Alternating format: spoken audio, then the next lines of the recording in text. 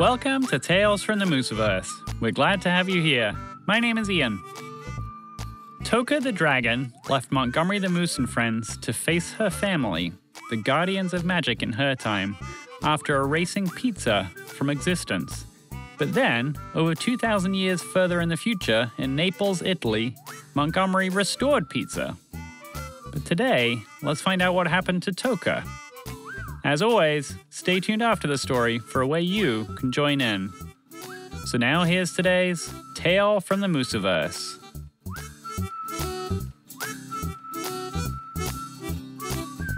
Come on. Toka was impatient. Her journey over thousands of miles back to her canyon took more jumps than she had hoped. She knew time was of the essence, but with guardians of magic from two other eras also in 642 BCE, everything took a little more effort. She arrived back only minutes after leaving the group of creatures that was endangering the universe, but still it felt like she might be too late. The butterfly, or a group of butterflies, had come back in time, and who knows how long it would take for the ripples to affect reality. She panted as she ported into the evening shade of her canyon.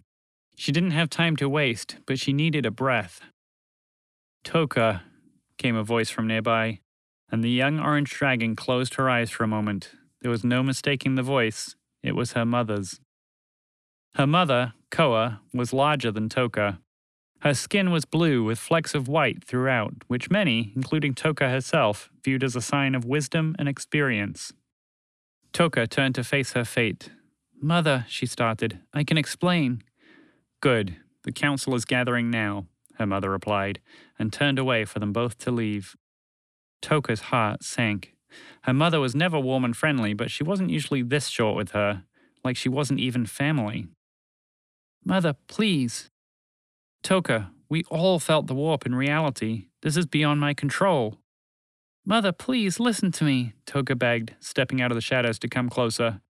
"Daughter, you're not listening to me," Koa barked back. "I cannot do anything.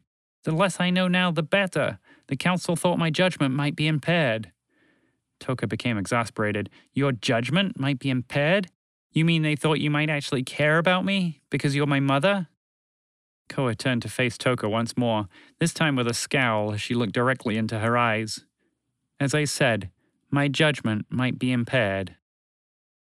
The heat beating down on Toka from the evening sky seemed hotter than any she'd experienced before, and her mother turned away from her again.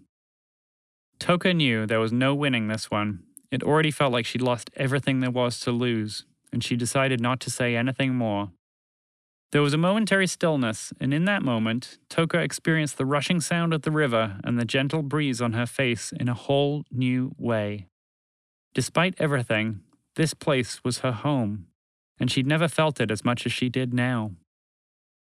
"We must go," Koa directed, and in a multicolored glow, they were gone. For the two dragons, no time passed before they were there. The place Toka carried vague memories of seeing once as a youngling, a place that occasionally appeared in her dreams, to the point where she wasn't even sure if this was a real place or not. But it was real. The caldera. A volcanic crater formed by a massive eruption and the collapse of a volcano's mouth. The caldera was used only for the most important of council affairs. Toka and Koa arrived directly in the lowest part of the crater, and the young orange dragon immediately felt the gravity of the moment.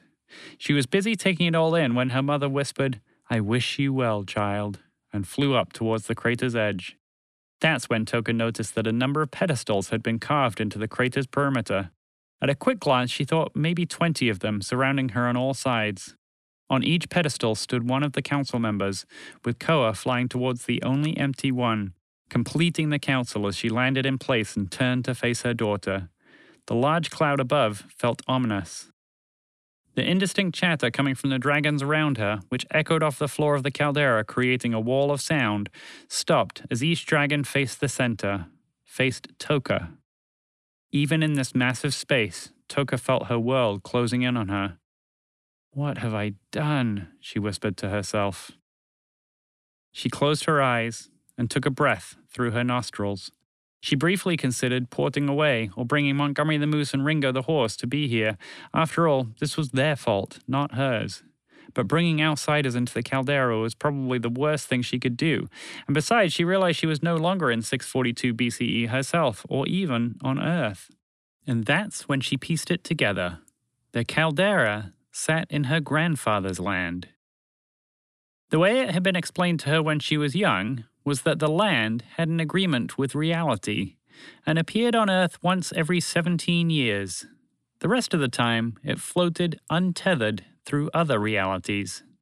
It didn't make sense to her, but she'd heard that a community of humans had formed on Earth where his land connects. Even Toka's family referred to him as the Great Icarus, but this group of humans worshipped him and waited for his reappearance, which was accompanied with a year-long celebration. Toka opened her eyes and looked with apprehension up to where her grandfather stood, on the pedestal next to her mother's. He looked larger and much older than she remembered, but she hadn't seen him since she was a youngling. He still displayed the same dark red skin color she remembered, although she knew he could control his appearance as easily as thinking. The council waited for something to break the silence, and Toka thought that it was both gracious and intimidating to expect her to start, but she gulped and decided to begin. The Great Icarus, grandfather. Silence, child, he boomed. You will know when it is time for you to speak. The cloud above grumbled with thunder, and every head in the caldera, including Toka's, lifted instinctively, and that's when Toka saw movement. Darkness in the cloud intensified, gradually taking shape into two wings which seemed to span almost the whole width of the caldera. Between the wings was a body, larger than any dragon Toka had ever seen. And this dragon was leaving the cloud and flying down towards her. It was the dragon Toka and every youngling heard about only in legend. The ancient green dragon, Opal the Magical, who had forged the dragon's relationship with magic in the first place. The wise, fierce dragon who legend said would live forever in one form or another. Opal, Toka whispered, awestruck. Her whisper seemed to echo around the caldera, or perhaps it was that the dragons higher up were as awestruck as she was. The moment was so intense that part of Toka wanted to disappear. Anywhere would be better than here, but she also felt frozen in place and calmer than she had any right to be. Opal the Magical landed in the bowl of the caldera a long way in front of Toka, but her final wing beats knocked the much smaller dragon off her feet. This felt like a pretty clear way to let Toka know how powerless she was in this situation, as if she needed any more reminding of that fact. Opal took one look at Toka. I can't believe this is real, Toka thought, and then lifted her head and glanced around to the many dragons standing around the periphery of the caldera. Then Opal the Magical opened her mouth to speak. Toka, she began, not looking at the young orange dragon, daughter of Koa, daughter of Pok. As unbelievable as it was to hear that this legendary creature knew who Toka was, hearing her father's name stung. Toka's father had passed into the great unknown shortly before she hatched, and she never knew him. Do you understand why you were here? Opal's eyes met Toka's, and Toka knew she needed to respond.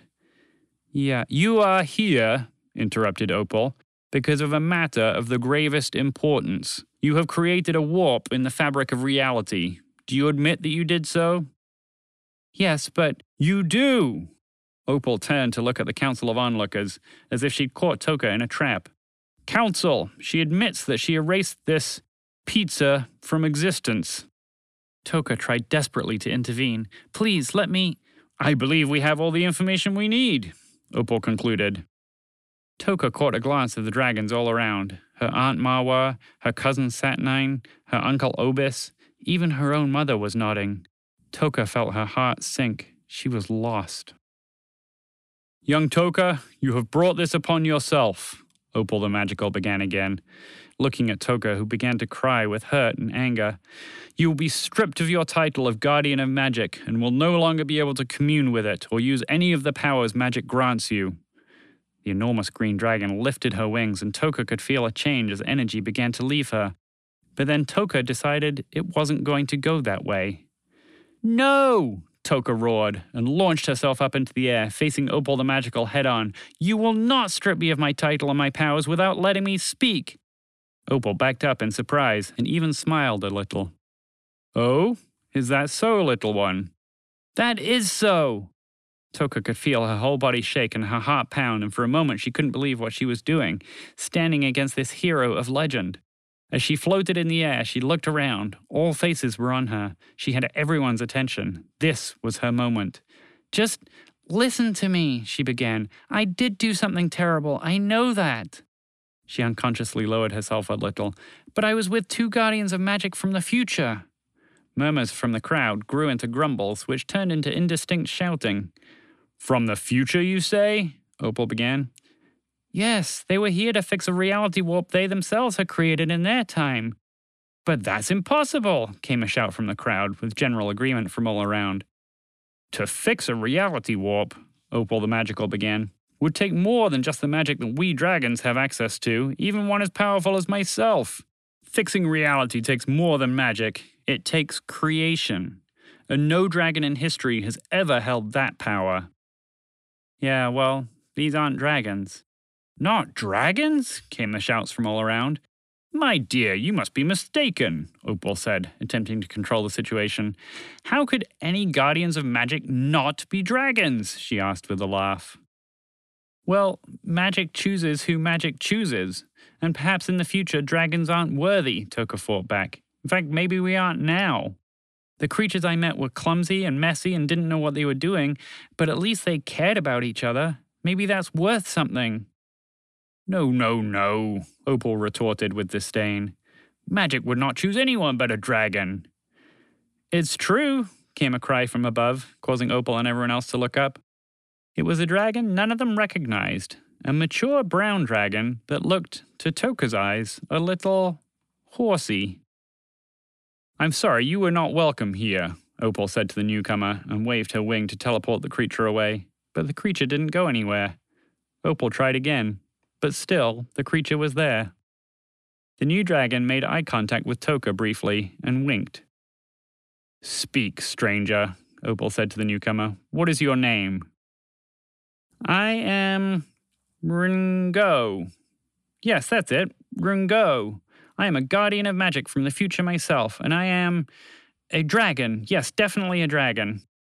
Toka hoped no one would see her expression as she closed her eyes and winced. There was no way this was going to help the situation. I am here to let you know something about the future, Ringo continued. You might call it a prophecy, if you want. It's up to you. The group murmured once more, and someone shouted, Tell us, O great Ringo. Ringo puffed himself up to signify that what he was about to say was very important and would affect the future of the dragons for at least the next few thousand years. Then, confident that he had everyone's attention, he began. A long time from now, magic will break, and when it does, only a moose named Montgomery will restore it. The crowd was talking over each other now in dismay, panic, and anger. What did you say? Opal asked. What, you weren't listening? 'Cause that was a pretty strange time to tune out. I said, magic will break, as in, it will be broken, and only a moose named Montgomery will restore it. How will we know this, Moose? Asked a dragon in the crowd. Ah, yes, I almost forgot that part. Thanks for reminding me. He will have a mouse riding on his head. A mouse? Yes, also called Montgomery, Ringo said. The crowd continued talking, and the noise level grew. Anyway, Ringo said finally, I think I've outstayed my welcome, and I've got to go. I have a life to live, you know. But just be kind to her, okay? He said, indicating to Toka below. She's right, you know. And in a multicolored glow, the mysterious stranger, Ringo, the definitely a dragon, disappeared. Opal the Magical took a few moments to soak in the crowd's disquiet before deciding she needed to take control again, and she would do that at Toka's expense. Toka, Opal growled, I do not know what you have set in motion here, but you have brought great danger to our society and possibly to all the realms of magic. You are hereby stripped of your title and your powers. Toka felt herself being lifted up and the energy of magic being pulled out of her again. Wait, stop, came cries from the crowd. What about what Ringo just said? He said to be kind to her. With what she's done, this is being kind, Opal called out and clenched her small hands to pull harder. At first, it felt like breathing out large lungfuls of air, but then it seemed to go on for an eternity. It was both painful and exhausting, as if her life force itself was leaving her body. She couldn't speak. Her body was too out of her control to make any noise. Her strength was drained, too. She felt ready to collapse even as she hung in the air. And then it was over. Toka was magical no more, and was lowered to the ground where she sunk in a heap. If caring for each other is what's important to you, I'm sure you can serve magic in a different way, Opal said condescendingly. Icarus? Toka, Icarus said from his pedestal, you will help to raise our newest youngling, our future ruler, the youngling known as Gonzalo. He's quite arrogant. I think you'll find him to be hard work. Toka lay where she was and sobbed. Without magic, she felt empty, alone. Through her tears, she managed to speak. It's no wonder magic leaves you, she said quietly, before raising her voice, which echoed throughout the hushed caldera. You're monsters. To do this? You didn't train me, didn't help me. All I ever wanted to do was to serve magic, to be the best guardian I could be. But you... She raised her voice further with anger. You wouldn't listen at all. You just think you always know what's best, so you've taken away my power. She stood. She was powerless, but every single dragon there was listening to her. This, she shouted, indicating to the caldera itself, including everything that took place there. This arrogance is why magic will leave you, and why you'll fight endlessly to keep it, and why you'll lose. Tears flowed down Toka's face, and she looked around at the stunned crowd. Even Opal listened, and yet Toka never felt more alone. And then, she was alone no longer. In her mind, she felt Montgomery the Moose. He was a few thousand years in the future, in a place called Italy, reaching out to her and to that unpredictable horse. And then she felt creation. A ripple flowed through reality. Pizza had been restored. Toka lifted her head. The caldera was still. The dragons had felt the shift. Opal, too. Toka's body, which had felt so weak just moments before, was full of energy once again. Opal had stripped her of the connection to magic that she had been given as a dragon, but connecting with Montgomery rekindled a spark that she'd felt for the first and only time when they communed with magic. This was different, distinct. This was the power of creation. And Toka chose to step forward into this new power and embrace it. Energy surged through her body, and light exuded from her, causing the audience to gasp. Opal spoke to the young orange dragon. Creation. They locked eyes. Well, young Toka, it appears we underestimated you, and your friends. Opal looked around at the crowd of dragons, who wordlessly indicated that Toka should be reinstated. Ah, yes, of course, Opal mumbled. Toka, daughter of Koa, daughter of Puck, I hereby bestow upon you the title we have never had the chance to use before, a title held in reserve for a particular dragon. You. I title you Toka, Guardian of Creation. Unfortunately, I do not have the power to restore your connection to magic itself. But Toka was not just one step ahead of Opal. She was on a whole different plane. No need, Toka growled, dusting herself off. I've restored it already. A crackle of energy flowed over her, causing Opal to recoil. As for your title and responsibilities, she looked Opal directly in the eyes, then glanced over to her mother. You can keep them. Toka flapped her wings and lifted herself into the air. She didn't need to use them, but she wanted to soak in the moment as she addressed the legendary Opal the Magical and the whole council. She was still hurt and angry with them for how they treated her, and yet those feelings felt far away, like a remnant of a past life. She knew those feelings were there, but she wasn't going to let them control her. That wasn't who she was anymore. You know, she began, for future, an apology might have gone a long way. Or perhaps just listening in the first place. She glanced around at the assembled dragons. Good luck with little baby Gonzalo. I mean that, sincerely. With one last look at her mother, who mouthed, I'm sorry, Toka, the young orange dragon flew up. And pulling a burst of magic from the assembled guardians, she jumped through time and space to begin, or rather, create, her new life. To be continued. Wow, what a story. We'd love to hear what you thought of this one, either by email at hello@mooseverse.com or by writing a review on Apple Podcasts. Reviews help our podcast find a new audience. Our favorite recent review is from Hezes, who gave Tales from the Mooseverse 5 stars and said, best thing ever. As always, we'd love to hear your stories about these characters or any others you'd like to write. Maybe you'd like to write a story about a time you felt unfairly treated or accused of something. Or maybe tell us a story about what Toka will do next. Where and when will she go? Send us your stories. We'll include some on our website, mooseverse.com, and we may even include a snippet on future episodes of the podcast. Email yours or any other comments or questions you have about Tales from the Mooseverse to hello@mooseverse.com. Find out about our upcoming Storylab online writing classes for kids on outschool.com or on our own website, mooseverse.com. Mooseverse.com is also where you can sign up for our regular newsletter, including writing tips and all the latest Tales from the Mooseverse news. As always, we're looking forward to reading your stories. After all, the stories we tell and the stories you tell are all part of the Mooseverse. Thanks for listening. See you next time.